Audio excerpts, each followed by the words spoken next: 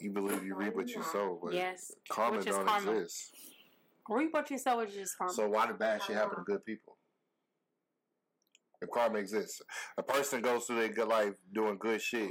Because everybody does something wrong. Nah, but okay, so a person in a relationship, 10-year relationship, gets cheated on. Do they deserve it? Was that karma? He probably cheated somewhere. Probably. Or. Was that karma? Or. No, I don't. Was that karma? When you got cheated on, was that karma? No. So why does karma exist? Well, hold on. No. Okay, if we're going to throw me in the mix. No. I'm just asking. No, I'm saying, if we're going to throw me. Brittany, so you say you deserved it? Today is a good person. I'm not talking about that. Brittany then was a different individual. So you saying you deserved it?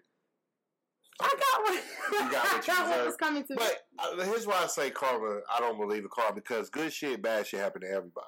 Sometimes it's just your fucking number. So I can't sit here and believe that if I do a bunch of bad shit, that it's gonna come because bad shit's gonna happen to you regardless if you do good or not. So it's just, to me, it sounds like... I mean, that's life. Yes. You are going to get... But it sounds like people just want something to believe in.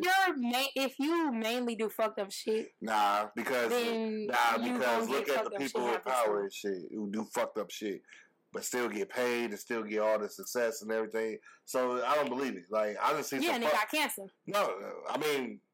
Bitch, you gonna die. I mean... Sooner rather than later. When they 60 or 70? Like...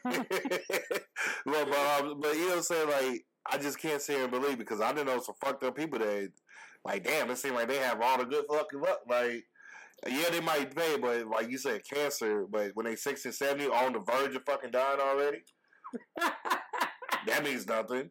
So I just can't, I'm sorry, I don't believe in karma. Because good shit and bad shit, sometimes it's just your fucking turn.